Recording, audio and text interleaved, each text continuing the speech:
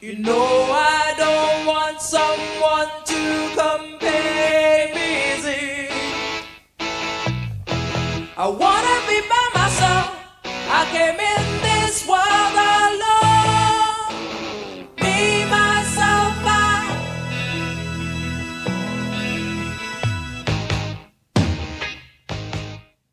Welcome back to New Persuasive Words. I'm Scott Jones. And I'm Bill Bohr. And Bill, happy Memorial Day. Happy Memorial Day. We particularly, any of you who lost loved ones, we give you our condolences and thank you for their sacrifice. And my condolences to Bill for losing 45 minutes of his life. Yes, here because today. Normally it's like a 10-minute drive. Yeah, tops. because of Langhorne celebrating. This Memorial is the Day. epicenter, folks, of southeastern Pennsylvania Memorial Day celebration. I mean, there's just I went out to run a quick errand this morning, came back, I couldn't park in front of my house. Yeah. Well, and I'm not sure what the district attorney throwing candy at children has to do with Memorial Day, but that's the one. Got to hook them early. Got to hook them early. That's the part of the parade that I saw. So, at any rate, but I hope everyone's having a good day, and people who are bracing for a lot of rain, we wish you safety down there as well as our Hawaiian listeners, hopefully, who are avoiding. Oh, man. Yeah, avoiding that's volcano. Josh Redder got out a couple years ago, just in time. Just in time, Josh. Way to go. Hope you're safe in Ohio. Yeah, there's no lava in Ohio, right? Not yet. Not yet. There's not there's yeah. So, Bill, we actually both commented on something independently yesterday. Yes, we did. From Ben Madison, who previously during the week put out a message that he hates preaching on Trinity Sunday. He admits he leans a little modalistic. Please don't crucify him. Then I think he felt better about himself after he saw this piece in the Living Church, which basically said, no, this is, if nothing else, right, we'll give it credit for novelty. All right, here we go. So this is from a contributor who, should they remain nameless or should they? I mean, they're out there. They should be named. Name names. This is from Linda McMillan, and I think this is her Trinity Sunday sermon. Read out John 3:1-17. The Trinity is the heresy is the title. Yeah, it's a nice way to bring people in. Yeah, exactly. That puts asses in the seat when you put that out on the. That's what happens when you let your associates preach on Memorial Day weekend. It happens to be Trinity Sunday. What did John Gallagher say? What gets them off the bus? Stop in front of the church. Well, listen, maybe I don't know. I mean, it could be her. Maybe she's the head of staff. I don't know. She could be. So she was employed as of last week. As we know that. Yeah. Yeah. So I'm gonna have to move my holder because it's not really functioning correctly right now. I have it at the wrong angle. Yeah. So I'm just free flowing now. She talks about the Son of Man being lifted up, as this serpent was in the desert with Moses and Numbers. Right. Do you remember what happened to the serpent on the pole? Well, it worked pretty well. People really were healed when they looked at it. Eventually, they were so enamored of the snake on a pole, they started burning incense to it and worshiping it. Mm-hmm. King Hezekiah made them destroy the serpent on the pole. That's right. It had become an idol. It had a name. Was it Nashesh or Nasheshish or something like that? Yeah. They named it. Yeah. Yeah. I'm not ever tempted to name snakes. But that's how the story of the serpent on a pole ends, and it's how the story of Jesus on the cross should end too. It has become too much of an idol, especially in certain branches of Christianity. The crucifixion should not be the object of our attention any more than the serpent on the pole. Whoa. Like all idols, they have to be destroyed. And then she tells a story about Moses from Islam, where Moses is basically eating leaves or something. I don't know what the point, and he feels bad. I don't know what this point of the story is. And then we're looking for some way to relate to this God, which is an unrelatable, complicated, impossibly incomprehensible being. So we look to things like Jesus on a cross, serpents on poles, leaves, even doctrines like the Trinity. Whether we call God the Father, the Son, and the Holy Spirit, or Nomine Patris et Filius Spiritus Sancti, or something more modern, Creator, Redeemer, Standard, doesn't matter. Muslims have 99 names for God. They all seem true to me, and then nothing near the whole. Jews have 7 basic names. The rabbis add more. Kabbalists add some names. They all seem about right. They're not 7, 99, or 3 gods. Still one. Still unmanageable. And, she concludes by saying the doctrine of the Trinity arose out of a need to say what was true and what was not true about Jesus, who he was, what kind of being he was. Good people did the best they could do to figure it out. Some of them, people now call heretics, had taken some kernel of truth and made it their only truth. There can't be any condemnation in that, though. A lot of them did get burned at the stake. #bad outcome. I wonder if in the sermon she said #bad outcome. The fact of the matter, though, is that we have replaced the heretical kernel of truth with a Trinitarian kernel of truth. There really are 3 expressions of God and at least 3,000 more. The heresy is not naming them, but in thinking that we can somehow manage the nature of God by naming and organizing it. Now, here's my favorite part. Here are some alternative formulations. Oh God, beginning, middle, and end. Oh God, giver of life, trouble, and death. Oh God, creator, destroyer, desolation. Oh God, lover, fighter, weirdo. Oh God, the question, the answer, the wonder.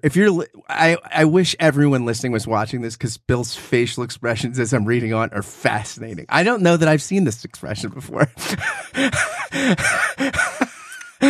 So basically then she says, if it turns out you're a little bit of a heretic, don't worry. We all are, and I don't know. Basically, this was her Trinitarian. Well, I do agree. One thing she said. What is that? That she is a heretic.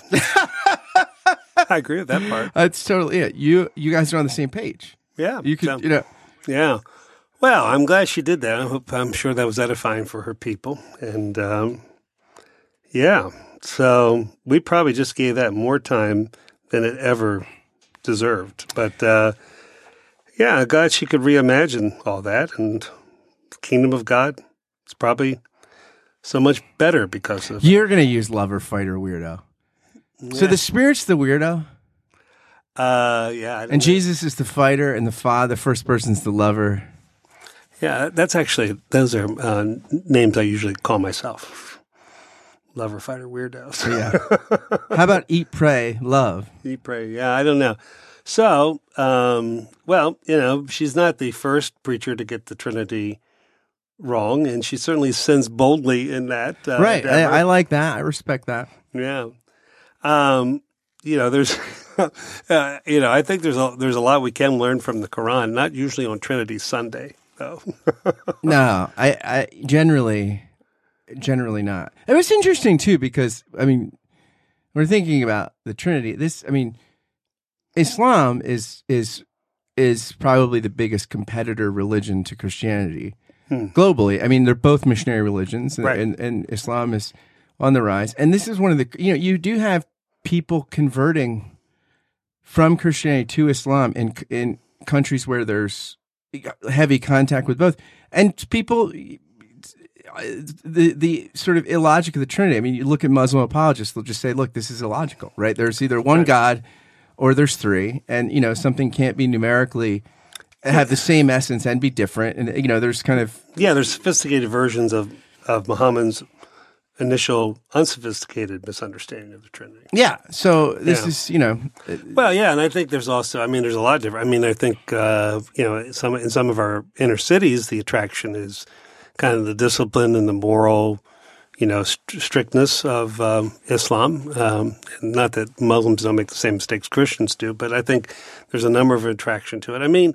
Let's face it, there's always been a kind of, not always, but there's always been a tension. Do you go with the one or the many, and the emphasis of the Trinity, the one or the 3, and the desire to be a Unitarian is something, whether it be philosophical or be modernist or ecumenical, whatever reason, that certainly has been an impulse of certain groups ever since, Enlightenment and Christianity. Even back during the Reformation, there were Unitarian. They were small, but there were Unitarian threads within some of the radical Reformation. Servetus was a Socinian, right? Yeah, and then of course there's different versions of it. And then, of course, in the 18th century, liberal Protestantism, kind of gives us Unitarianism in a particular form here in this country. So, yeah, there we go. Yeah. Well, I'm still for Lover Fighter Weirdo. Lover Fighter Weirdo. LFW. That's going to be a new band, LFW. Yeah, it could be a good. I think it's okay if you don't want to be a Christian anymore. I mean, if you philosophically or theologically don't want to be a Christian anymore, if you have a different version of monotheism, or she may be even kind of flirting with pantheism there in some of her thinking. She won't be the first Episcopalian pantheist out there. Or the last. Or the last, right. I would guess. But I just think in terms of if you, I think Christianity when we creed matters, and I think it's okay if you no longer intellectually or theologically can be a Christian. You just need to stop, getting a paycheck from a Christian organization if you're going to do that. Easier said than done. Easier said than done. People, I know. People have bills to pay, but exactly. But then, if you're not going to be a Christian, then don't take people along with you. Again, these are everybody likes a following. Well, sure, we all do, but then again, I think. Well, I don't know why I'm playing devil's advocate. I'm like, I don't know. Somebody ought to. This whole thing was your idea. I don't know why you're trying to think. Like, okay, what can I say in defense? Everybody likes the following. No one likes to be lonely. Right. Yeah. I mean, I can't make an omelet without breaking a few eggs. I want to take a brief moment to ask you a quick question. Do you like this podcast? Do you enjoy it? Do you look forward to listening to it while you do a morning, afternoon, or evening routine, or while you're exercising, or while you're caught frustrated in traffic? Do you tune into it because of the conversations you find here? If the answer to the aforementioned questions is yes, or even just a solid maybe, would you do something for me? Would you consider becoming a Patreon sponsor of the podcast for just $5 a month or more? It's for a good cause. You can help this podcast and one of the many others I do keep going, and you can help launch several other podcast projects I've got in the works. So I invite you to be a patron through Patreon of this, which I think is an art form you're enjoying and will continue to enjoy. Again, any contribution is welcome, but for $5 a month, you will get a shout out on the thank you roll call, which begins right now. Thank you, David Babico, Ellis Brazil, David Zoll, Sari Graham, Peter Steigerwald, Samantha Blythe, David Norling, Charlotte Donlin, Barry Stewart, Larry Rule, Stephen Lipless, John Schneider, Ben Crosby, Liam O'Brien, Jim Kress, Stephen Rowe, Ben DeHart, Jordan Morsberger, Josh Redder, Jennifer Underwood, Kai Whitpennig, Simone Garabedian, Samantha Konauer, and Jim Kirk. If you want to join these patrons through Patreon, just go to patreon.com/Scott Kent Jones. Thanks again for listening, and now back to the show. I've been around, people my entire career who, pretended to be, I mean, we all pretend to one level or not, but to get up and kind of publicly, I mean, at least she's not lying about her theology, which some people do. But I just think that it's, I don't know. It's the unbearable lightness of being a Christian right now in large segments of American Christianity. And I mean, again, I just think that you take out the foundation, and you're not standing on anything. So it's fair to say that let's move on from Miss Reverend McMillan, I suppose. I think today, I was looking at a comment in Ben Madison's feed by our friend. Did you like my comment? I did.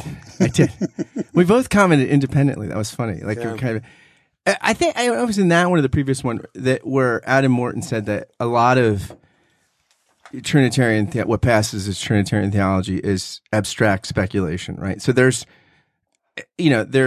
that kind of criticism. Paul Zoll says this in Grace and Practice, where his kind of understanding of the Trinity is sort of very soteriologically rooted. He brings up Islam and the importance of not abstracting it. So there's that sort of critique, which I hear. At the same time, I'm persuaded.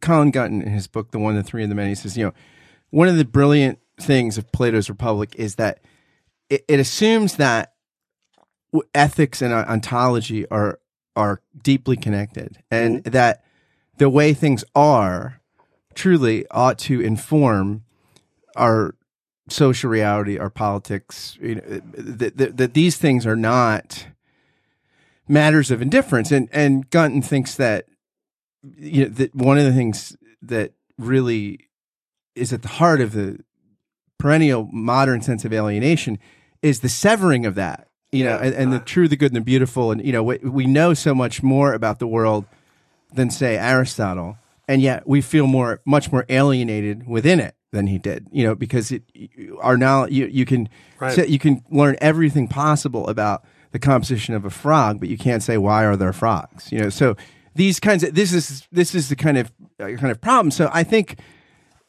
while, I remember Catherine Tanner lecturing, I think during the Warfield lectures at Princeton Seminary. She was at the University of Chicago at the time, and now she's at Yale, fine theologian. And she said, well, social Trinitarianism, in a lot of its excesses, came from a bunch of old white guys who felt bad that they weren't good at relating to people. So rather than just go relate to people, they wrote theologies of relatedness. If you need a social program, in the Christian tradition, we have it. Read the Gospels. There's a guy named Jesus. He does a lot of good relating. So I'm sympathetic to some of that, but I also don't want to put to rest the significance of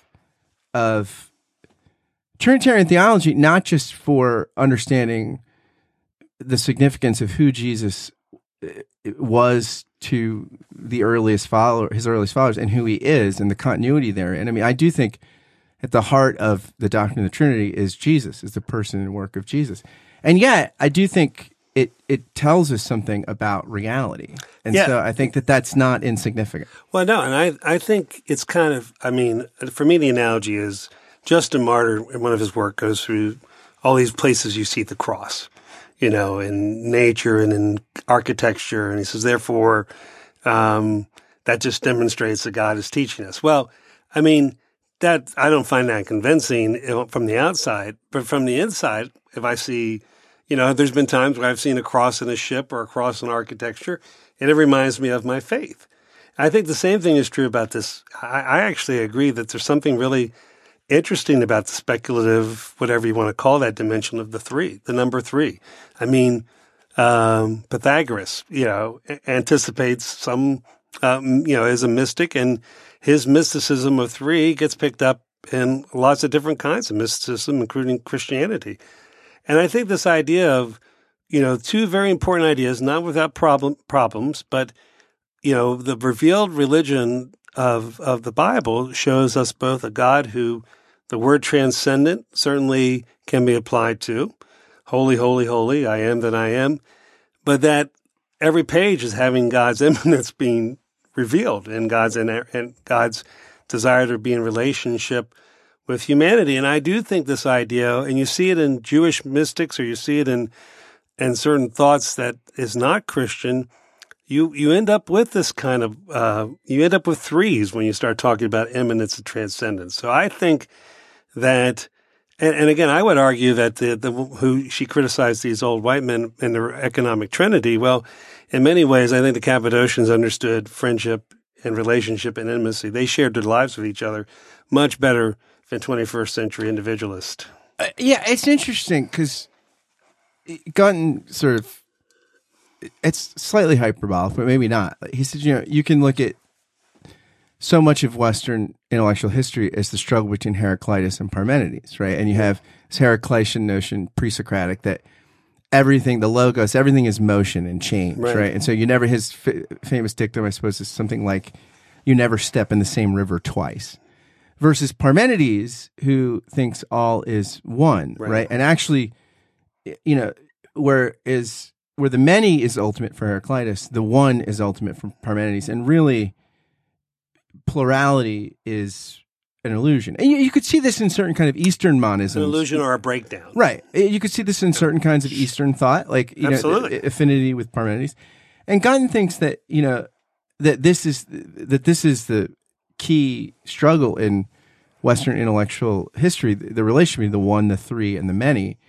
And he thinks that what modernity and antiquity, a pre-Socratic kind of antiquity, have in common is a problem with an understanding of relatedness. And by that he means not so much social stuff, although that's included, but he means understanding the significance of all things in relationship with all other things and the whole. And that this is something that both in that period of antiquity and in modernity we struggle with. And he thinks that it's interesting because the first chapter of the book, I think, is something like From Heraclitus to Havel, because he concludes with like some of Václav Havel's, the Czech kind of philosopher king, some of his observations about the social alienation that came from a kind of extreme capitalism and the Soviet experiment. And so it's interesting that Gunton thinks that one of the things that you need is something like he talks about how in Western theology, transcendence becomes sort of a problem for relatedness, and it gets collapsed in later modernity with immanence. But he thinks actually transcendence is the prerequisite for relatedness in horizontal or vertical terms, right? Like if you're not distinct from me, I can't relate to you, right? Like our coming together requires first our recognition of otherness and distinction. Yeah, right? There's a place where you begin and I end. Right. This is the African proverb, right? I am I because we are we. There's a sense in which those are equal and ultimate kinds of things, but the I-ness is required to get to a we-ness. And so Gunton is interesting on these points, and I think this is where, and he's interesting because he likes Samuel Coleridge a lot, and he thinks that one of the things that Coleridge does is sort of thinks that we ought not to have too much of a harsh distinction between reason and revelation. That actually we ought to expect that the Trinitarian sort of he thinks of it as an idea, not a transcendental kind of thing, but an ideal. But he thinks that this being in relatedness ought to correspond with things we see in the world. Yeah, and I think there is certainly mathematical, philosophical, mystical models for the Trinity. And I think what's reminded me too, and that is, as Judaism goes through the exile, its exposure to Persian thought, and then, in the intertestament period, its interaction with Greek thought, what the Sophia or the wisdom of God becomes in, Greek thinking Jews, whether you're talking, wisdom of Solomon or, even Philo, there's a sense where they're playing with these things that Christian, particularly the Alexandrian school of Christianity, continues to work with. And so there's part of even the Trinity is born out of a kind of, I hate to use this word, so this is maybe I know it's going to come. It's a missional kind of operation. I thought you were going to say Christendom, but no, missional kind of it kind of grows out of a missional endeavor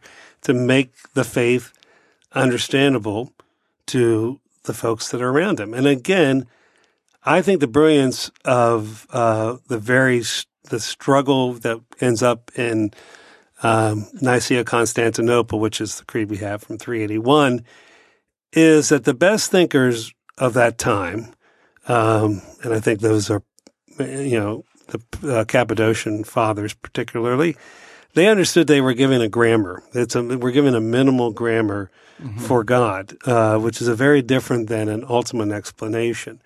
And so part of the problem, I think, whether our Episcopalian colleague or anyone else, where you don't have a sense of mystery. When mystery gets taken away from creedal Christianity, and it can get taken away a couple of different ways, where it becomes everything's mystical. So that's kind of where we're at now. Everything's spiritual, so nothing's spiritual. Or when you get kind of a cold ideology or orthodoxy, whether you're or heterodoxy becomes the creed. It's hard. I think we lose something about the power, about the mystery of the Trinity. I think the Trinity was always meant to be something that led us to awe and worship, as opposed to something that exhausted who the deity is. Yeah, I mean, that's what does Augustine say?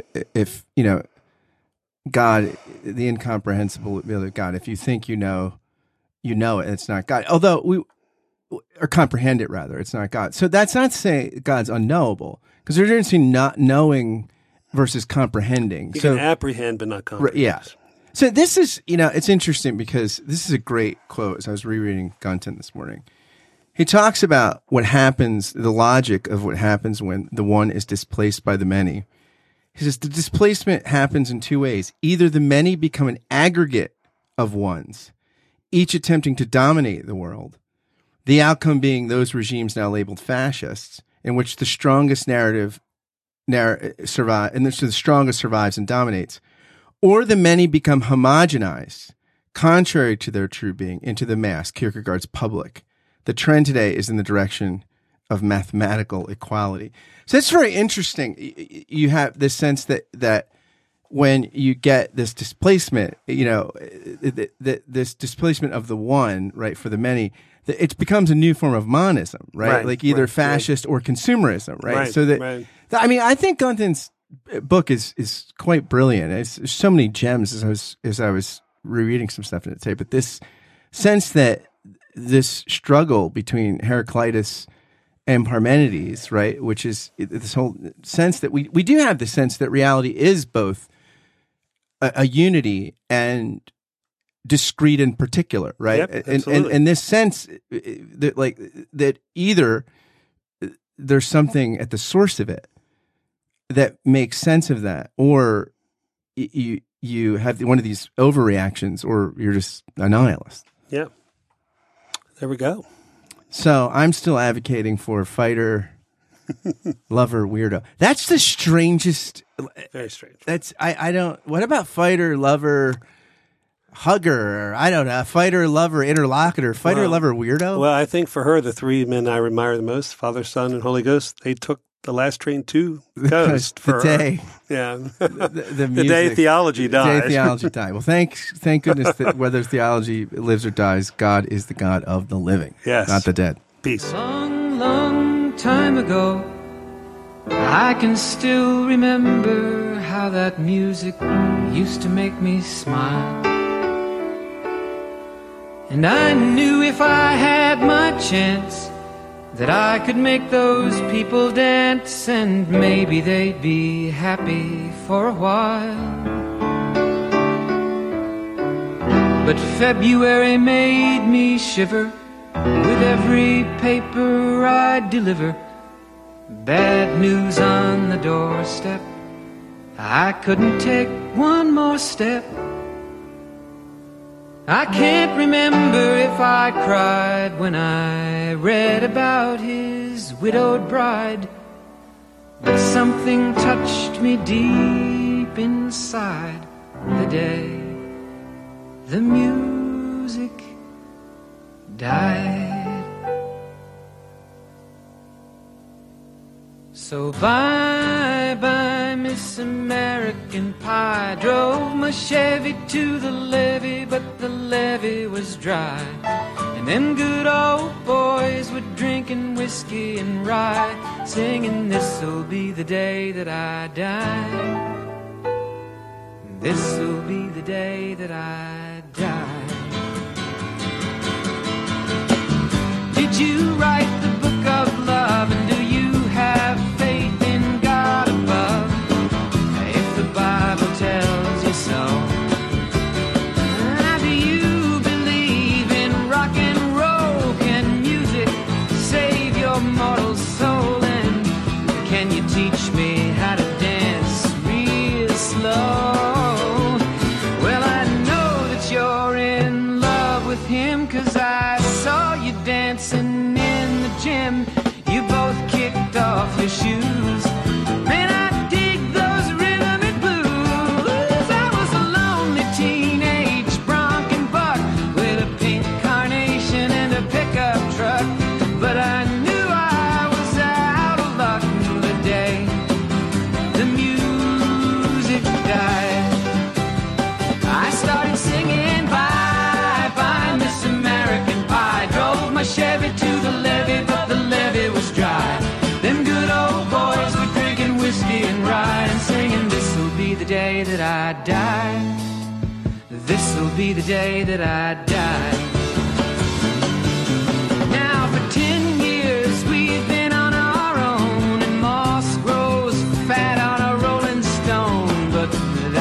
how it used to be. When the jester sang for the king and queen in a coat he borrowed from James Dean, and a voice that came from you and me. Oh, and while the king was looking down, the jester stole his thorny crown. The courtroom was adjourned. No verdict was returned. And while Lenin read a book on Marx, the quartet practiced in the park, and we sang dirges in the dark. The day the music died, we were singing bye bye Miss American Pie. Drove my Chevy to the levee, but the levee was dry. Them good old boys were drinking whiskey and rye, and singing, this'll be the day that I die. This'll be the day that I die. Helter skelter in the summer swelter, the birds flew off with a fallout shelter, 8 miles high and falling fast. It landed foul on the grass. The players tried for a forward pass, with the jester on the sidelines in a cast. Now the halftime air was sweet perfume, while the sergeants played a marching tune. We all got up to dance, oh, but we never got the chance, 'cause the players tried to take the field. The marching band refused to yield. Do you recall what was revealed the day the music died? We started singing bye bye Miss American Pie. Drove my Chevy to the levee, but the levee was dry. Them good old boys were drinking whiskey and rye, and singing, this'll be the day that I die. This'll be the day that I die. Oh, and there we were all in one place, a generation lost in space, with no time left to start again. So come on, Jack, be nimble, Jack, be quick. Jack Flash sat on a candlestick, 'cause fire is the devil's only friend. Oh, and as I watched him on the stage, my hands were clenched in fists of rage. No angel born in hell could break that Satan's spell. And as the flames climbed high into the night to light the sacrificial rite, I saw Satan laughing with delight.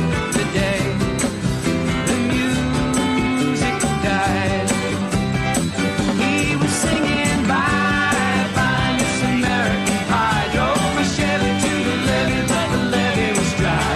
Them good old boys were drinking whiskey and rye, and singing, this'll be the day that I die. This'll be the day that I die. I met a girl who sang the blues, and I asked her for some happy news, but she just smiled and turned away. I went down to the sacred store where I'd heard the music years before, but the man there said the music wouldn't play.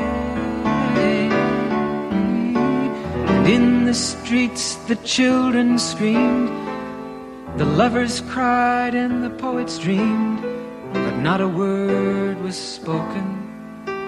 The church bells all were broken, and the 3 men I admire most, the Father, Son, and the Holy Ghost, they caught the last train for the coast.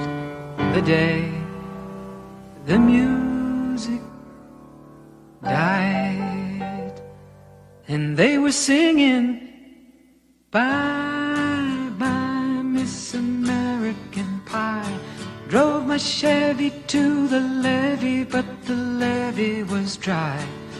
Them good old boys were drinking whiskey and rye, singing, this'll be the day that I die.